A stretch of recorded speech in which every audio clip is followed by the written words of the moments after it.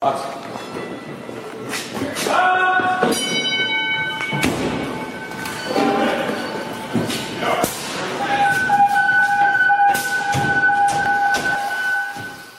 to the Student of the Game Fire Podcast with your host, Danny B. Tom Marchiano, 18 years of fire service experience, all volunteer. Currently the Assistant Chief with Chester Fire Department in Orange County, New York. Tom is also a 911 dispatcher and knows firsthand the ins and outs when it's related to emergencies within our field. Tom's message is simple. He wants to leave the job better than he found it. With that being said, I present Mr. Tom Marchiano. My name's Tom Marchiano, Assistant Chief with the Chester Fire Department, and pretty much got into this at the age of 16 in my volunteer firehouse up here. My current fire chief was actually also a fire chief when I was younger, and I kind of looked up to him. I was good friends with his son, so whenever I was hanging out with him at the house or wherever we were and seeing him go on a fire call, that kind of gave me the inspiration. I didn't have anyone in my family that was in the firehouse, so that's kind of how I looked up to it, got involved. And the cool thing about it now is now that after, him being the reason I joined, to be able to work with him in the Chiefs line is actually it's a pretty cool situation for me. Yeah, I bet. That's great. So, can you tell us a little bit about Chester Fire Department? So we are a decently sized fire department, 100% volunteer. We have 3 fire stations, all within different aspects of our town. Station 1, which is where I belong, we cover like the village area, a lot of industrial and commercial and residential all mixed in together. Station 2 covers like a small little hamlet. They don't have much industrial or commercial, but they do have a small village, like an arts and crafts type village. Okay. And they have a lot of decent sized houses, and they also have our performing arts center there. So that's the one big thing in the fire district that they do have in their area. Okay. And then Station 3 is all residential. There's nothing else out there. So interesting aspect though, big houses, tight driveways. So a little difference in our fire department. We have pretty much the whole district is covered a little bit of everything. Mm-hmm. The lower village has 3-4 story apartment buildings and whatnot, and some taxpayers. So we have a little bit of everything in our little area. It's nice. We run a lot of mutual aid to a lot of our neighbors who have a lot of the similar type stuff. So we catch a decent mutual aid work. We have 3 engines, a rescue and a ladder truck, and 2 tankers and some brush trucks. So we have a little bit of everything. Right on 17, which is the highway here. So we get a lot of motor vehicle accidents, a few pin jobs here and there. And it's interesting. It's a good place to be because, as I said, we see a little bit of everything. So you get some fire action, you get some accidents. We get obviously automatic alarms up the wazoo. Right. But we do see a little bit of everything. Okay. And what's the roster size? Roster size of your department. Actively, give or take, among the 3 fire departments, I would say somewhere between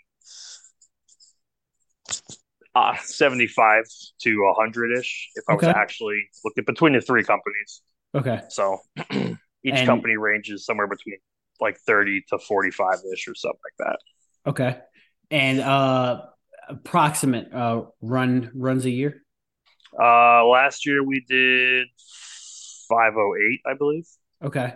So, and that's been down a little bit. It was up before they put guardrails on the highway. We used to go out there all the time. Right. But that has since stopped because they put the guardrails. So, but yeah, about 500. Okay. And definitely all true volunteer, no part-timers, nothing like that. You respond from home, you got a pager, you respond to the station to get the truck. That's it. Yep. Okay. All right. Okay. I can definitely attest to that because that's pretty much how it still is, which is crazy. So let me ask you before we actually get started, because that is one thing I've always thought. Does Orange County have any volunteer departments that have part-time paid staff, or is it truly all volunteer?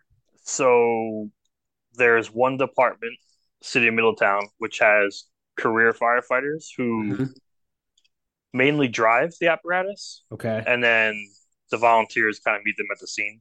Um, Okay. but they're not really just drivers. Like if they're getting there and they're on scene, they're still stretching lines and stuff like that. But they are the only combination department in the county. And Okay. then um, City of Newburgh is all career. The Air Guard base at Stewart Airport is all career, and West Point is all career as Okay. Do you think, and this is just your opinion, but it triggered in my head. Do you think counties like Rockland and Orange in 2023 can still sustain a true volunteer force, or do you think at some point, a department's going to go, "Hey, we're either getting retoned too many times, or we're missing calls, and mutual aid departments are having to respond in where we need to look at doing at least part time." well. I think they can still. I think the love of the job is still there. They can still do a volunteer if they were to tweak it a little bit to make it more of maybe instead of responding whenever you want, which I mean you still could, but like I'm gonna guaranteed ride from 6 a.m. to 6 p.m. today, like, and that's when I'm gonna be Mm-hmm. available. So instead of guys getting their low sat points that some departments do based on how many calls you make, maybe Mm-hmm. based on how many hours you Okay. and do it that way instead. So like, if I sat down at the firehouse for 24 hours for whatever reason and I didn't get a run, that's not on me. I did my time to get there, but I think if we could do it that way, it'd be a little bit better Okay. All right. Fair enough. Fair enough. So what would you say the culture is like within your department regarding pride, training, calls, and camaraderie? off. It gets very wavy at times. Ebbs and flows, like most. Yep, and I think a lot of that has to do with that there's three companies. So with the three companies, you're always going to have the sibling rivalry there. Mm-hmm. He did this, she did this, or whatever. Um, we try to do department drills at least once a month. This way, we're still somewhat on the same page with how we operate.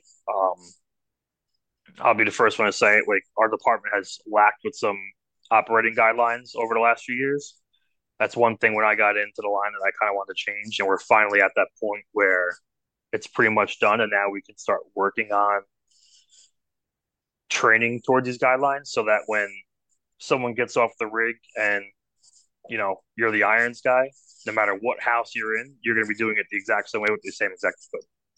Okay. So, um, for the most part, though, when we are all together at some type of event, we're getting along. It's very, there's always laughter, and we had a department drill this morning that worked out well.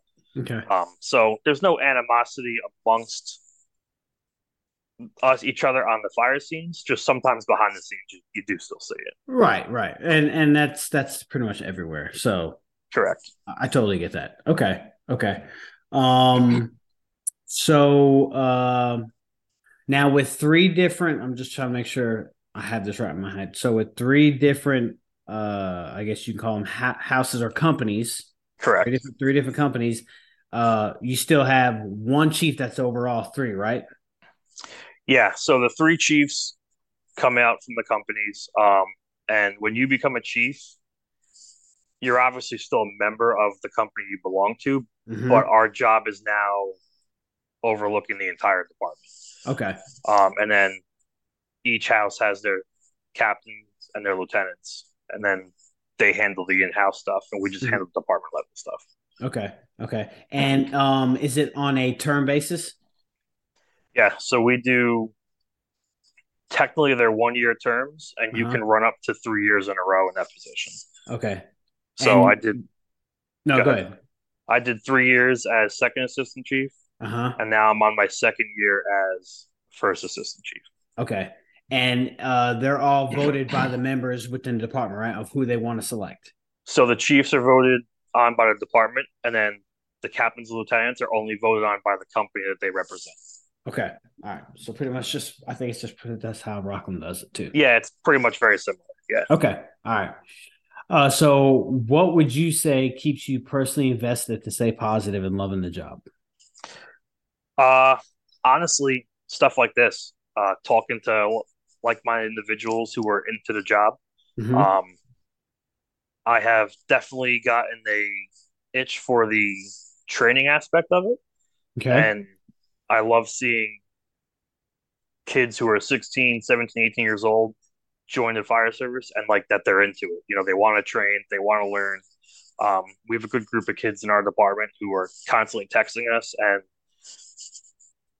they're like, "Oh, like what is this going on here?" And like for us, it's something we've all seen before. So you're kind of like, "What do you mean? What is this?" But for them, this is new to them. So the fact that they're looking up to you and they want to know these questions, like that keeps me going too, and it gives me hope that the fire service isn't dead. And Right.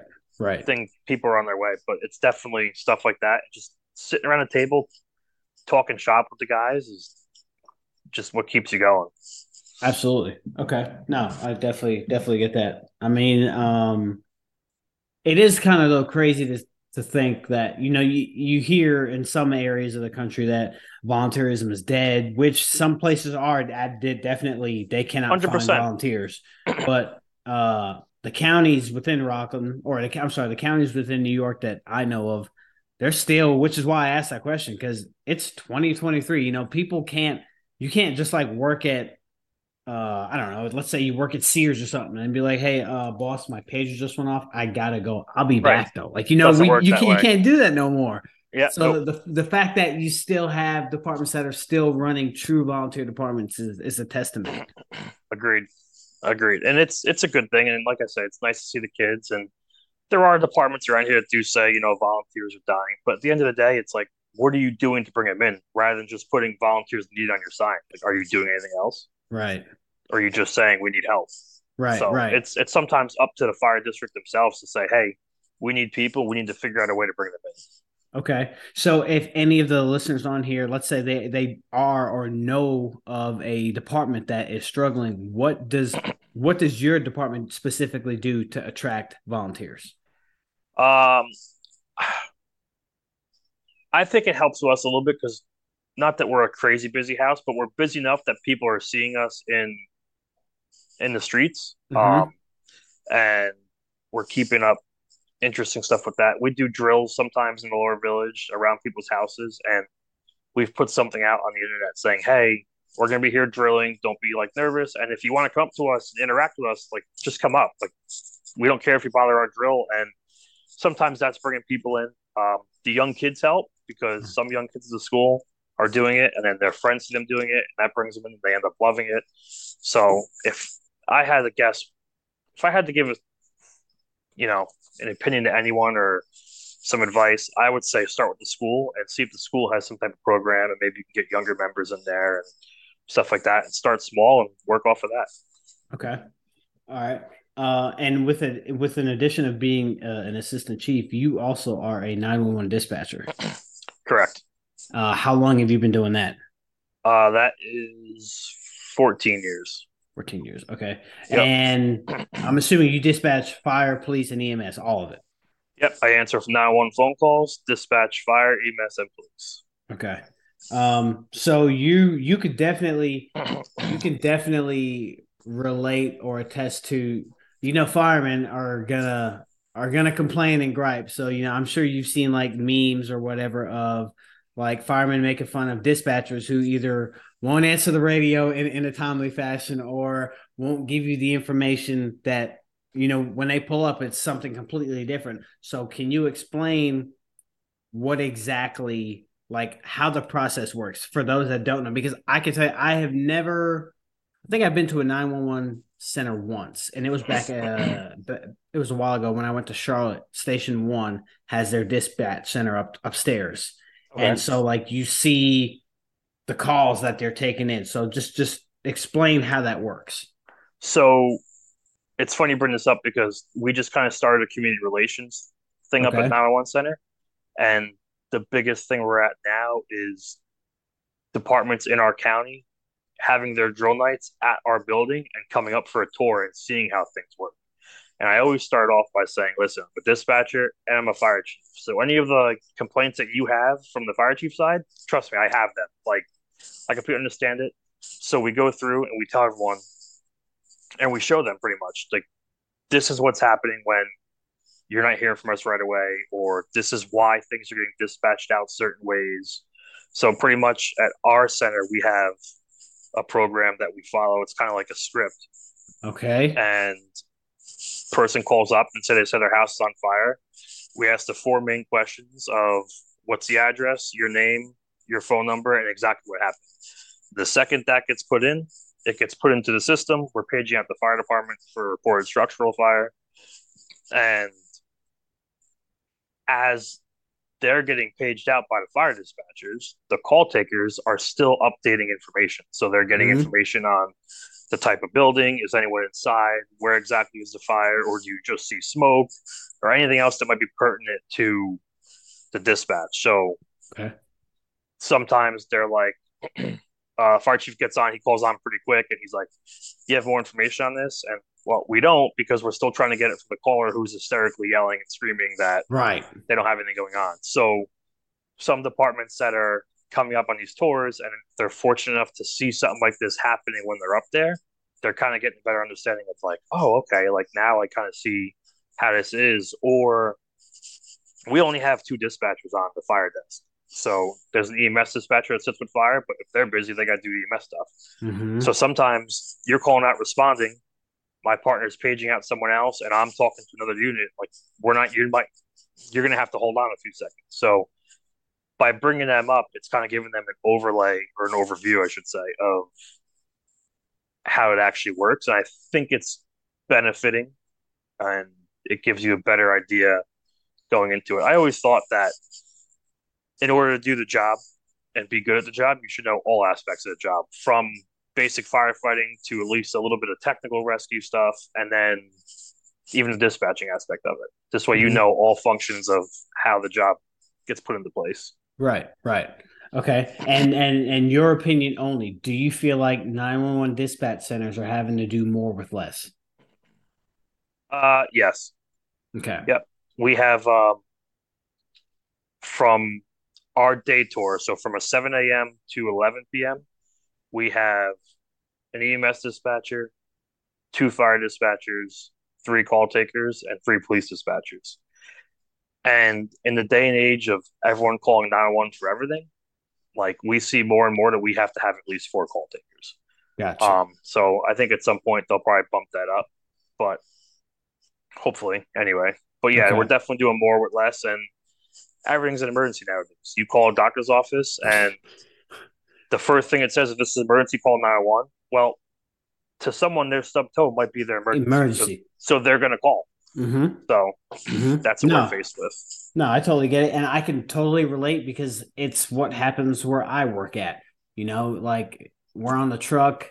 And for us, it's a little different. We have with technology now, instead of we don't necessarily have to check en route via the radio, like the mic. We can just hit a button and it says we're en route, and dispatch sees it on their end. Okay, they're en route.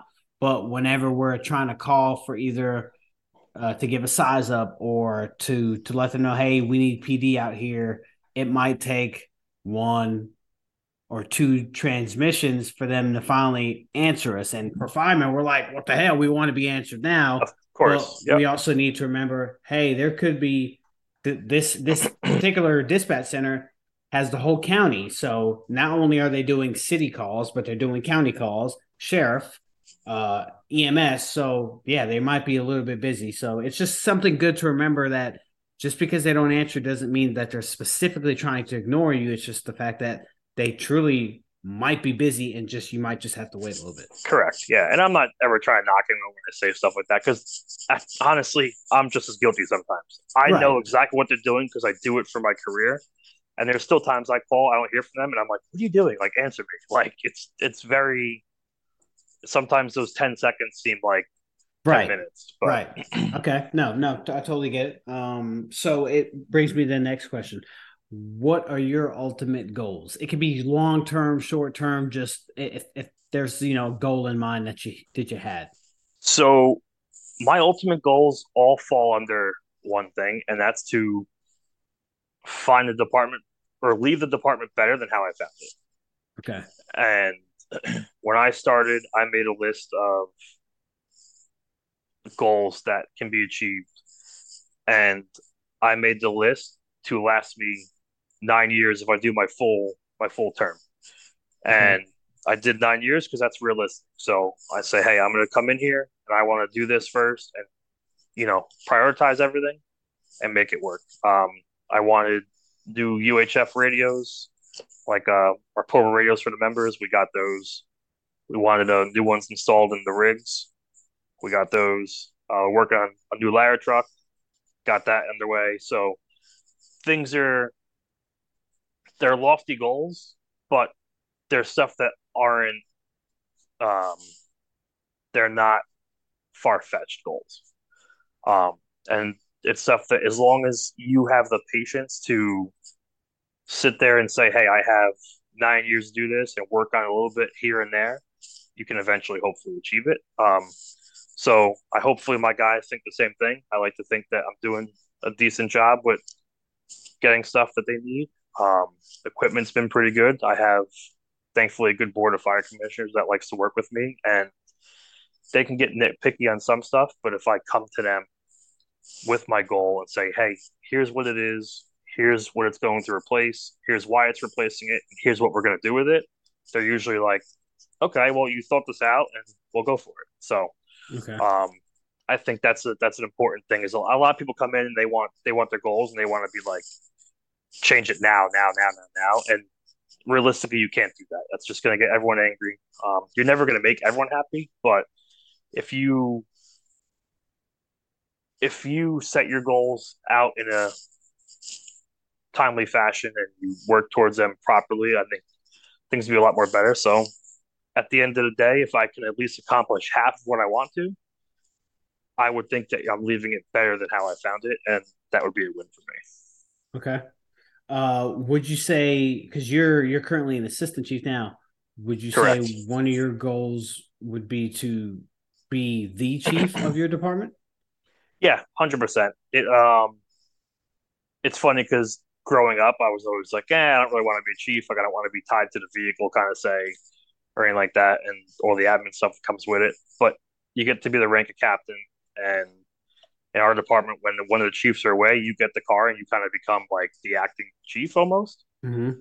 So you get that, and it's like, all right, maybe I do want to try this out. And now I'm at the point that, well, if once I'm in the chief's line, there's no sense of not going to the top spot. So I mean, I have 4 years left until I can be completely done overall. So I might as well just finish it out. So yeah, that's definitely in the goal list. Okay. Um, and just because, so let's just say you do make it the chief and you do, I think you said 3 consecutive terms. Yeah, so we do 1 year terms for up to 3 years. So For up to I can three be years. the spot for three guys, For three, three three years. years. Yeah. All right. And then after that, you have to let it go. And then do you go, I guess, I don't want to say like back down the ranks and then back Yeah, up? you kind of become um, a lot of guys in our firehouse. You just kind of take your back seat and enjoy life again, Uh going to the huh. fires, Uh or huh. you kind of become the seated chauffeur almost. And Okay. you get like that respect, like, hey, past chief's going to drive or whatever. And for me, once I'm done, I'll probably take some time off, kind of just hang out and enjoy life a little bit. But I'm looking forward to just getting right back to the back seat. Like, I don't need to drive. Just let me be there. As I said, it goes back earlier, like to be that guy that the young guys can look up to Mm-hmm. and kind of see them enjoying it. Like, I would get thrills out of that. So, Okay. So it's not far fetched to say you could essentially go from the bottom to the chief, go back down, and back to the chief again, correct? yeah, yeah. The guy we have in car one now, he was chief when I was younger, and that's how I like got into the fire service. Okay. And he was out for a few years, and he's back in now. So Okay. it all depends how that happens and who you have lined up. Um, we have a decent amount of officers, so hopefully that doesn't happen to me. Okay. but um, but it could happen essentially. Yes. Okay. Um, and with that, with your department, is there any sort of um leadership curriculum or anything that you guys do to get your guys ready for like after captain for that chief's role? So there currently is not. Um, with the operating guidelines I created, I wanted to make something that says, you have to follow the state classes. So by the time you get to chief, you have to have fire officer one, stuff like that, and let the state's curriculum handle what we need to know. Okay. I also have two lieutenants who I've kind of been talking to, and they're interested in making a presentation just for our department for officers who are just brand new or they want to be officers. Mm-hmm. Um, and they're going to kind of take that lead, and it'll be cool because it won't cover too much fire aspect, but it'll Mm-hmm. cover alarm panels, paperwork, and stuff that to be an officer you really have to kind of understand. Right. Um, so that's that, but hopefully that'll all fall into place eventually. Okay. All right. Cool. All right. Because I mean, nowadays, some departments are doing like officer developments or things of that nature. Does your department have like a probie book, like something they have to do to get our probation besides state requirement? So each company kind of has their own.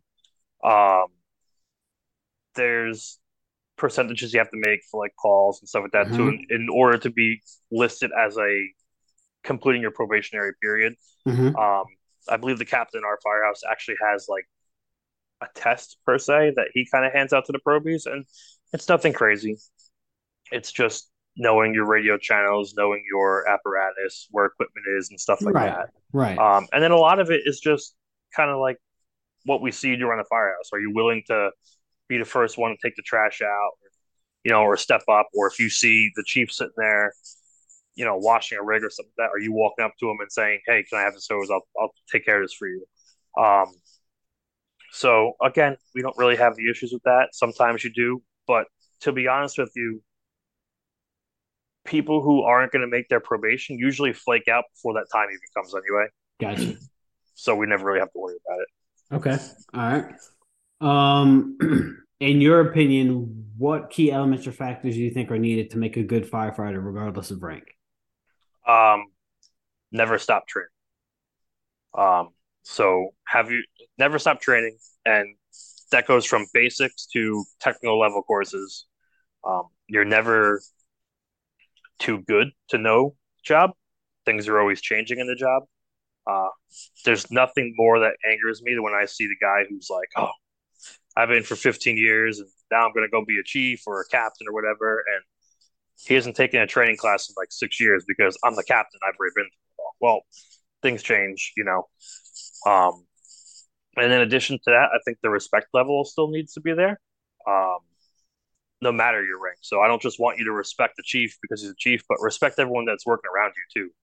We're all Mm-hmm. there for the same reason. So I think if you can come into the fire service, respect everyone around you, and keep up with your training, I think that's a good start for you to really be groomed into a good firefighter.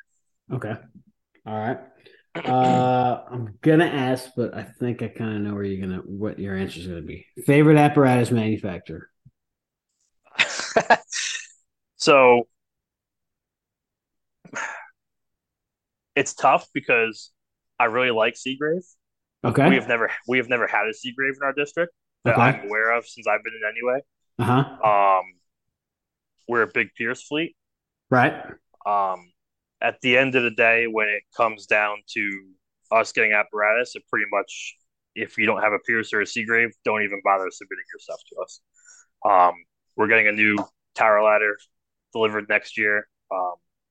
We went with Pierce. We were talking with Seagrave also, but unfortunately, we have some height restrictions and stuff that they just couldn't make work, and which was awesome for them because he came flat out. He just like, "Hey, look, like we can't make this work," and I appreciate Seagrave for that because some companies probably could have dragged you along a little bit, Mm-hmm. and they weren't like that. So, um, it's definitely probably a Pierce or a Seagrave though. We've had decent luck with our Pierces. Town next to us just got a ladder truck. It's a Seagrave. It's absolutely gorgeous. They love it. So um, I would definitely say Pearson Seagrave though. Okay. All right. No problem. No problem. And how often, what's the life cycle that your department does for your trucks? When do you, or the question pretty much, when do you replace your frontline pieces? Uh, Usually anywhere between 15 to 20 years, Okay. All depending right. on how often it gets used. We just replaced our engines in 2018, and They were going to do one a year for 3 years, and we just all decided on the fact of, you know what, let's get three, make them triplets. If you're a driver on one, you're a driver on all of them because they're identical, and that's what we kind of went with. And for the most part, they're even all set up the same. So if you're from this house, you go to the other firehouse. The location of the equipment might not be the exact spot, but the compartment is pretty much on point. Okay. So Okay. Can you imagine now buying triplets? no, no, no. Woo, This buddy. it's crazy. The turnaround time and the pricing is just it's nuts. Dude, I love talking to people regarding this. It's mind blowing the amount of money an engine is now in 2023. Hell, Yep. I can't wait to see what it's going to be in 2025. But Yeah, uh, we got our three engines for like a little shy of $2 million, and to hear now that like one of them is just about at $1 million, it's crazy. crazy, right? Yeah, I'm it's just like, nuts. that is insane Yeah, for a fire engine, yep, man. it's crazy. And like we're not bells and whistles kind of department. Like we'll have our Okay, Q siren, right, but like inside, like it's a fire truck. Like I don't need it to be like an RV, you know. So, right, and it's right. still so much money. Yeah, I mean, you got these departments that put the bells and whistles on it, and it's like, bro, what was the price tag on that thing? Yeah, it's dude, it's nuts. It's nuts. Okay. What would you say to those hungry, eager, motivated firefighters who feel like they're being surrounded or held back by either a complacent culture or an unmotivated organization? The first thing I would definitely say to someone like that is it's okay to love a job, and don't let bad motivation from leadership make you feel like it's not okay to love a job. You see sometimes, like we always joke around people like, "Oh, you're a buff," stuff like that. But Mm-hmm. there's some departments that I see that are telling their kids like, "Yeah, you're way too interested in this," and I think there's nothing worse to kill a fire service than telling someone who's into the job that if you're into the job, like be into the job, be good at it. Um, and if your officers aren't going to give you that kind of support, continue on your way, and maybe a new member comes in and they pick up your love of the job from you, and now all of a sudden there's two of you who just love of the job, and just ask questions. Just keep that's really it. It's just keep up the love for the job. Don't let anyone, tell you that you're too interested into something that you have a passion for. And that goes for really anything in life, really. Right, right. Okay. And with you being a chief officer, my newest question for chief officers is: do you believe communication amongst the ranks is a must for a department to succeed? 100%. 100%. Because even in my department now, we have group messages, and still sometimes things fall through the cracks. And it's Mm-hmm. nothing worse than like, oh, well, he said this. Oh, well, this one told me this way. And it's just communication is key on a fire scene, behind the scenes, in every aspect of it. And I think it's one thing that people overlook a lot. Um, Things run a lot more smooth when you do have the communication. Right, Um, that's why I try to be like, I'll send an email out to someone that really has nothing even to do with what I'm sending out, but at least they know about it. And there's a right, communication aspect there. So, right. Which is good. Which is good because you have some organizations that'll only communicate to like specific ranks, which leaves out whenever somebody hears, "Oh, I didn't know about this," and it's not because, well, to me, it's kind of like, "Oh, well." And it all depends on the situation. If it's like a personnel issue, yes, you definitely only wanted to keep it to certain individuals. But if it's an issue that can affect the whole department, I think everybody correct. should be included in that. Yep. And we get stuff like that. Like I'll send an email out to the captains, and sometimes I'll have a lieutenant say, well, can you send it out to everyone because the captain's not sending it? And it's a fault of mine for not sending it to the officers too. But at the same time, like I always have the feeling of like, if I'm saying it to the captain, I should be trusting you enough to pass this on to your guys. I shouldn't have Right. to send it out to everyone. Right. I'm going down the chain of command here. So um, it falls on both a little bit. And I get it. We're volunteers. So sometimes it's an email out. Guys are at work. They're busy. And it just slips your mind. Right. So, Right. but Okay. All right. And in your opinion, what do you think the American Fire Service can improve on? aggressiveness. um, But you nowadays you got to watch that. We know that word people say gets overused. So Correct. Yeah. So like when I say aggressiveness, I'm meaning like for our actual operations. Some people take it as like meaning, oh, let's go be, big cocky assholes and right, right. whatever. There's two posts that I always see on Instagram. Um, and it always make me laugh and think about it because the one is it's a picture of a guy going into a window to do a search and it says this is not a hobby. And I couldn't agree more with that. Like, yeah, it's something to do in your spare time as your volunteer, but at the end of the day, you're volunteering to go help someone on the worst day of your life. Mm-hmm. So you should definitely be training for it. Right. And the other one that always makes me laugh is everyone wants to be a gangster until it's time to do Do gangster gangster shit. shit. Yeah. That's right. Yeah. Everyone wants to go ride the fire truck. Everyone wants to look pretty on it until you pull up to the fire and there's fire rolling above your head, and then it's all like, oh, I don't Right. want to go in there. Like, Right. no, like go inside, get your ass in there. And when I say like aggressiveness, I mean like the interior attacks. Like the last few years, you see more and more people saying, "Oh, we can't go in there." Like, well, why can't you go in Mm-hmm. there? And you hear a lot of the, "Oh, well, no one's home." Well, do you know no one's home? Exactly. Because I didn't go in there and check that. So, Right. um, and they're like, "Oh, well, it's dangerous." Well, yeah, firefighting's dangerous. So, like, Yeah. hit me with something, I'm going to come back at you with something else. Um, so I think that needs to be addressed a little bit. And the FDIC speaker note was definitely Woo. the keynote speaker. That was definitely a little Yeah. into the right direction there. I think everyone liked that. Yeah. So, but I think that's what needs to be like. A lot of times we see fire departments go to these jobs and it's all, oh, great job, pat yourselves on the back. And in fact, like you really didn't do a great job. Yeah. You're right. Like everyone goes home except for the homeowner is like a real thing. And I get Yeah. it. Sometimes you get there and there is nothing you can do about it. Correct. 100% it's going to happen. Correct. But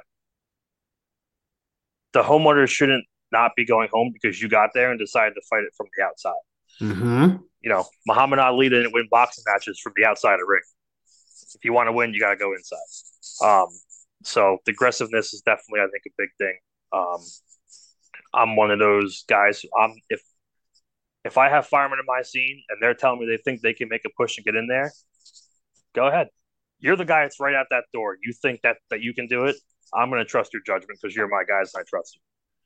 So that's I think is a big thing lately. Okay. No, I would agree. The word aggressiveness, definitely that whole mindset. And I believe as long as you have officers, whether it's chief officers, line officers on the truck that pull up, complete your 360, formulate what you got, look at what you got, and go, okay, I got fire. And well, let me back up. I think a lot. I think the term fully involved gets used wrong Oh, it's because the you'll worst. you'll pull up and you'll hear an officer say, whether it's some whatever fire department you're from, yeah, a single story residential structure fully involved, but yet you have two windows that don't have fire coming out of it yet. You haven't done your Correct. 360 to see the backside of the or the seaside, or some departments will call it the three side because some departments use numbers instead of Yeah, letters. we use numbers. Yeah. Okay.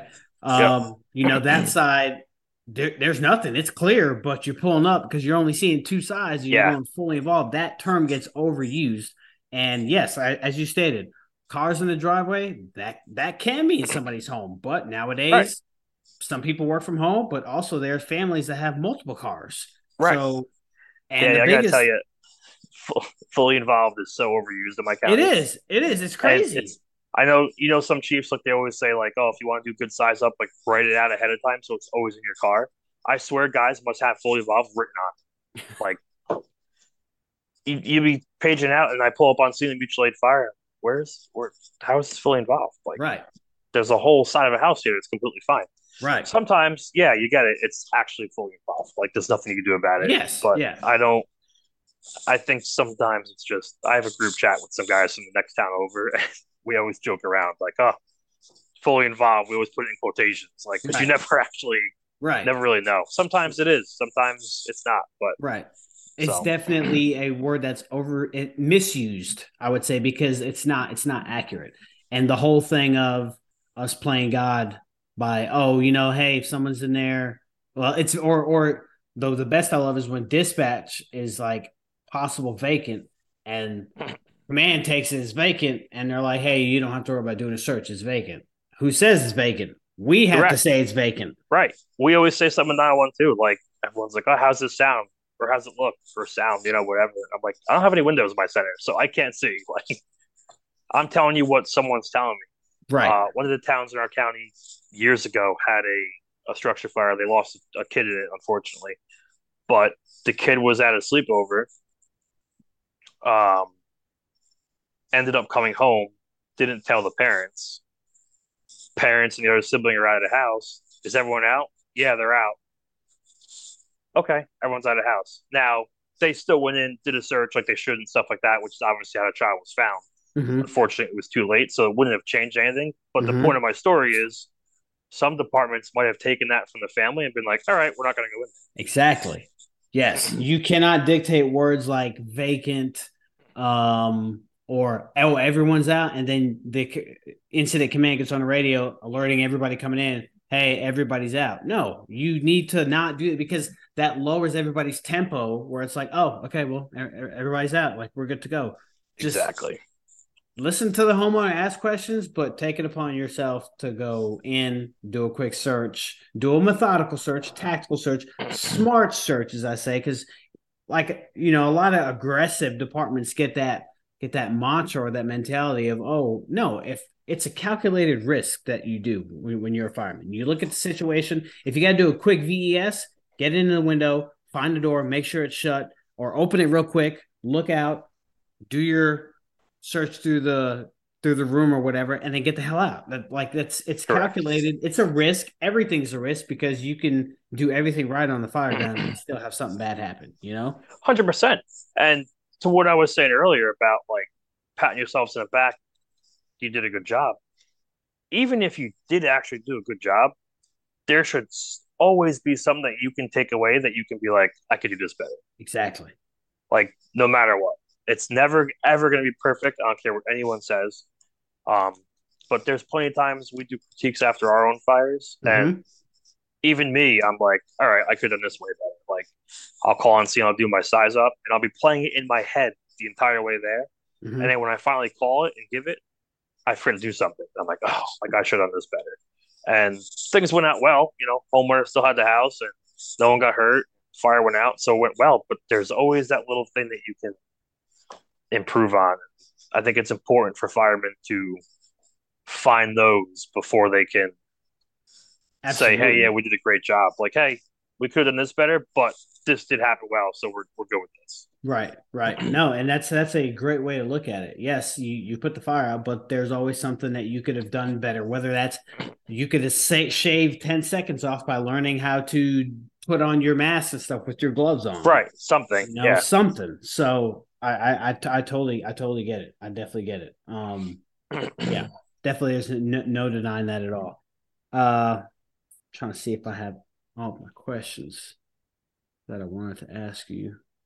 Well, actually, while I have you here, being an assistant chief and wanting to have an aggressive culture within your fire department, and I know most chiefs, the worst thing they want is a line of duty death.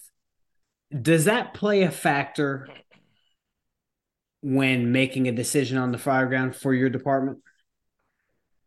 um, to an extent, Mm-hmm. um, because it's kind of, this will probably get some people angry at some points, but at the same point in time, like, yeah, you don't want to lose a fireman, but how do I tell someone that, oh, I put his life ahead of your sister's life who is in that fire? Like, like Right. I have a better chance of him still being safe, but at least making that God's honest attempt to go in there and do what we're supposed to be doing. Mm-hmm. Like, I, you hate it. if you ever seen the documentary Brotherhood, the FDNY one that was done in squad companies after 9/11, in Mm-hmm. the very beginning of the speech in probate school, the captain says something along the lines of, Yep. you know, good firemen die. Like it's unfortunately the job, and you don't want to see it, and I don't want it to ever happen on my watch. But at the end of the day, it's it's what happens. Like it's you don't want to say, hey, you don't want to accept it, I guess per se. But I'm sure you can agree with me that it's gonna like it happens. Yeah. And if it happens on my watch, I'm gonna be probably pretty messed up about it because I'll be running it in my head of like what could have changed and whatnot. Mm-hmm. But Mm-hmm. if you're going through it and it happens and someone did what they were doing and that's what it is. Like I Right. just have a hard time telling someone that I didn't want to save your person because my guys didn't want to die, Right. or Right. however you can word that politically correct, I guess. Right. No, But I totally get what you're saying. Totally yep, understandably, 100% understand what you're saying. yep, And it is one of the harsh realities. And I think this is why the fire service now is trending the way it is, because I think a couple of years ago, for however many years, we were starting to put ourselves over the citizen. Like, we're more important, so we're right, not going to go in there. And I was actually discussing this with a coworker of mine yesterday at work. I don't know of any fireman that wakes up, whether you do this career volunteer, that wakes up in the morning and you go, you know what? I want to die today. Like, that's right. not what we do. No, We want to, every fireman's wish. And I mean, if you say no, this is not one of my wishes, you're a liar. I mean, so this is why I say this. Every fireman, every true fireman that loves the job would love to have at least a grab in their career to say, hey man, we were doing something. I heard a scream. I found a lady or I found a boy, whatever. I pulled them out. They are alive today. That is like the Super Bowl for firemen, of course, you 100%. know? So if, Yep, if, if there's a fireman out there that says, oh, no, that's not, you're a liar. You're lying to yourself. right. Yep. Let's be real. Let's stop. And So, I don't think anyone walks in like you said, like oh, like I'm gonna die today. right. But I definitely do think I don't even think people even think about that going to a building. I No. I definitely think that people are like, I'm gonna do whatever I can to make sure that if something does happen to this person, I know deep down that I did what I could do Right. You gave it in your order to all and correct. Yep. everything else. Yep. Yeah. At the end of the day, just like I say, firemen die.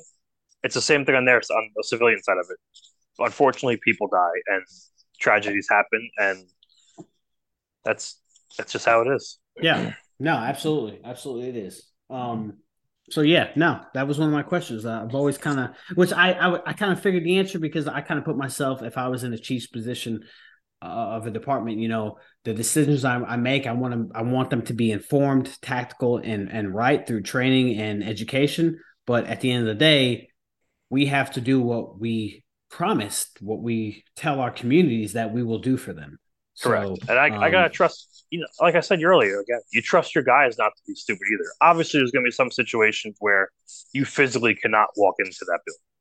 If it's truly fully involved and if there is any life in there, you can look at it and be like, all right, well, this is probably gonna be a loss. But if I have my guy sitting there and they're at the door and he's telling me, hey, I can get a hit on this, I can do this.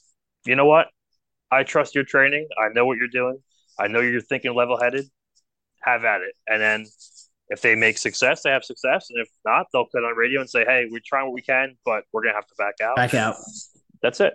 All right. Like Yeah. as long as my guys go in there and they do truly to the best of their ability, I'm good with it. Okay. All right. Well, we're good there. But Tom, it's been great.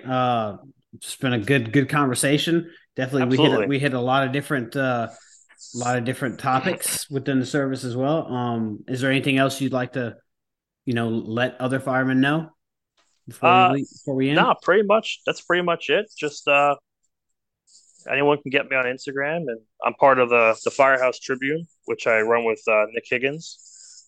He's a fireman out of New Jersey, so we do some blogs and articles, and we have our own podcasts and stuff, which we're definitely going to have you on at some point. Um, And like I said, I'm on Instagram, which I'm sure you'll tag my stuff on here. Mm-hmm. Mm-hmm. So, and anyone who wants to reach out, like I said, I love hearing the young crowd or anyone that's into the fire service. I'm always willing to talk shop and just being their fire nerd. Fire nerd is not a negative thing like some It's people think it not. is. No, it's So, not. It's cool like, to be a fire nerd. correct, yeah. I will sit here and like on my day off, I will watch fire videos, and I don't care. Like, Yeah. Yeah. you No, can it's learn fine. from it. Yeah, Yeah, yeah, definitely can. I mean, there's a yep. lot of good stuff out there, man. I saw one yesterday. By the time this episode airs, it's going to be a little late, a little later. But Claymont, out of Delaware, they Oh, had a hell of a video of a house fire right behind their station, and they yep. got there, Great and music too. yeah, yeah, and they did what they did. And another topic that by the time this plays will be a little old: the captain in Fort Lauderdale that has been chastised by the safety fire police, who I don't know if you've seen the picture, came in as a structure fire, possible entrapment. I think he said they arrived third due, were pulling a second line, and he saw a wheelchair through the door, and there was Hmm. pretty heavy fire involvement. But what you didn't see was he said his guy was right behind him, click away, and I think he was getting ready to get water in the line, and he just quickly searched nothing and came back out. But oh Lord, it was one of Of these course, crazy debates but that's the here. thing. Like, I mean, that guy went there and he did what he needed to do to make sure the job got done. Right, He's right, putting someone else's life there behind. And I'm all for that. I'm all for it, and I'm right. the same thing. A big conversation we have up here sometimes is, especially up in our Valley land up here. You're the fire chief. You pull up on scene of a fire. There's possible entrapment. Like, are you keeping command, telling Are your you units, gonna or stay in your car? Yeah, or are you gonna yeah. go? Like, Uh-huh. I'm personally gonna go inside. Like, I'll read a dispatch. Hey, I got entrapment. I have no units here, so listen up. Like, So I, it's I it's just it's nothing for you to get out of the buggy, put your gear on, because I'm sure you have an air pack in the back, yes, air and pack and a Halligan. okay, and you can Yep. go and do work. I mean, you can Yeah. definitely assist with before any other units get there, in doing something. So that's Yeah. awesome. At an actual fire, I always feel the chief should be dressed anyway. Okay. Um, I kind of feel like it's a respect thing for my men. Uh-huh. If I'm like, I don't get dressed at every call, so I'm not going to say I do like fire alarm stuff like that. But if Right. we're at a working incident or a working fire or something like that, like if I expect my men to be dressed, then I should be at least in that too for multiple reasons. Um, if it's a hot summer day and I'm staying behind my car doing command stuff and I'm warm, those guys are definitely warm. So maybe I need to Hmm. start thinking about switching them out, making sure they're okay and hydrated and stuff like that for their safety levels. Right. So there's more to it that just goes but looking around. But at the same time, I should also be ready to go to work if case something happens. Okay. I have coordinators at my chief's car and stuff like that the county sends for all fires. So Okay. if something goes wrong, I should be ready to go to work if I need to. Right.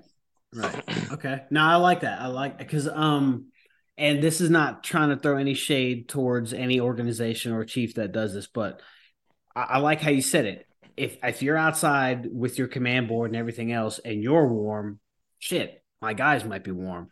But Right. what does that say to a department that has a chief officer that they pull up? There it's 95 out. They're in the buggy, got the air conditioner on, windows up. They're doing their thing, but it's a little different because you're in a air conditioned environment. You can control the climate, but it's Correct. hot out. You know what I mean? And I'm not saying like chiefs out there that they forget about their guys. There's some chiefs that are on it, but it's which one's better, staying in the car or staying out the car. Right. And to be honest with you, I think they probably both have benefits because there's times sometimes like I'd want to stay in the car because I have no one else around. Now it could just be me thinking. Mm-hmm. And for someone who's in their car and they have a command board in there, their command board, for all we know, might have some part where it has like swap guys out. So they might Absolutely. get down to that point and he can do that automatically while still being in his vehicle. Um, he's got less people talking to him. He might even be in his car taking it. And he might have two operational chiefs somewhere else in the fireground that are Mm-hmm. doing in their gear what he might be able to do otherwise. So Right, I right. think they both have their um, pros and cons, I'd imagine. Absolutely, absolutely. And like I said, it's not a throwing shot at any chief that does that, No, but it's one of the questions which which is it'd be interesting to hear, which is better, staying in the car because of I don't have to listen to somebody coming up to me going, "Hey, hey, hey, we're here" or whatever, or is it better to be outside looking in, right. outside I in the th- elements with the rest of your I department? think it kind of falls into if you have good placement, you're sitting in your car and you can look and you have a department that's very well put together and guys get on scene and they know that they don't go to the command post, they go to wherever their liaison is for manpower. Mm-hmm. If it's set up solid like that, there might not be a reason for it. He might not have any reason to have to be out of his car because he has other chiefs in the county or battalion or wherever they do that can operate that way. Okay. I kind of wish we did that in my county. So like we call mutual aid, the chiefs go and they're just kind of free roaming, unless the home department puts them to work or gives them some kind of task. I wish on a dispatcher aspect that I can page out the home department for a fire and then the mutual aid department. And if the mutual aid department's chief calls on, I wish I had a run list. So I could be like, all right, you know, assistant chief for so and so, you're going to be the safety officer for this fire, or you're going to be in charge of the RIT team or whatever. But that's not how we operate, unfortunately. So Okay. Well, you never know. I mean, you might spark something with that. The right person might hear this and be like, "Hey, you know what? He's got something. He's catching on to something. Let's see where it yeah, goes." yep, just kind of hand out the assignments. This way, everyone gets there. They know what they're doing. Right, right. So Absolutely. All right. Awesome, awesome. But like I said, yeah, this has been good talk. I appreciate having you on. I Um, appreciate you having me. I'm definitely going to give a shout out to Orange County, Rockland County. Those are the two counties I know of. As a former Rockland County native, I know how the fire service is over there. I know Yeah, Rockland's 44 control. What's Orange County called? 36. 36. Okay. Yep, or they All just call Orange 91. I got a little. That guy's from Pearl River up there, so they right. have. Okay. Yeah, I see Yeah, his shield, Department 12 over there. yeah, yep. Okay. They All have right. some kind of page called "Where's Travis," and they got stickers of him made, and they're all over the world. And so I have one here in my office. I know him Okay. personally, so it's funny. So, Okay. but So actually, before I leave, this was funny. So, the department I've been on there I'm on my 16th year, and recently, I want to say he's maybe got 2 years, maybe getting on 2 years. But anyways, through another person, um, I asked somebody to be a guest on my show, and they were like, "Oh yeah, yeah, sure." And then they showed this individual, "Hey, just they're doing their background on me. Do you know this guy?" And they're like, "Oh yeah, I work with this guy. He works for the same department I do." Long story short, this guy who I know of that just got on, he used to be the fire chief for Pearl River Fire Department. I'm like, Pearl really, River what? They're like, Pearl River in Rockland County. I'm like, Pearl River with the yellow fire trucks? They're like, yeah. good old Excelsiors. Yeah, yeah. Yep, And so they were like, yeah. So I actually sent him a text. I'm like, bro, I knew you were from New York, but I never knew you were from Rockland County. I'm like, how small of a world is that? yeah, it's crazy. So It's so yeah, crazy the amount of small world stuff that you see nowadays. right, right, right. Yeah, I couldn't believe it. I'm like, this is a small world that this dude's on. He used to be with Rockland. But anyways, Yeah, um, that's like I awesome. said, appreciate having you on. And Thanks for having me, Danny. Appreciate it. if you know anybody else, send them my way. Share it out when your episode releases. And yeah, definitely was good. Good talk. Absolutely. All right, stay on here after we get done to wrap up. Yep. All right.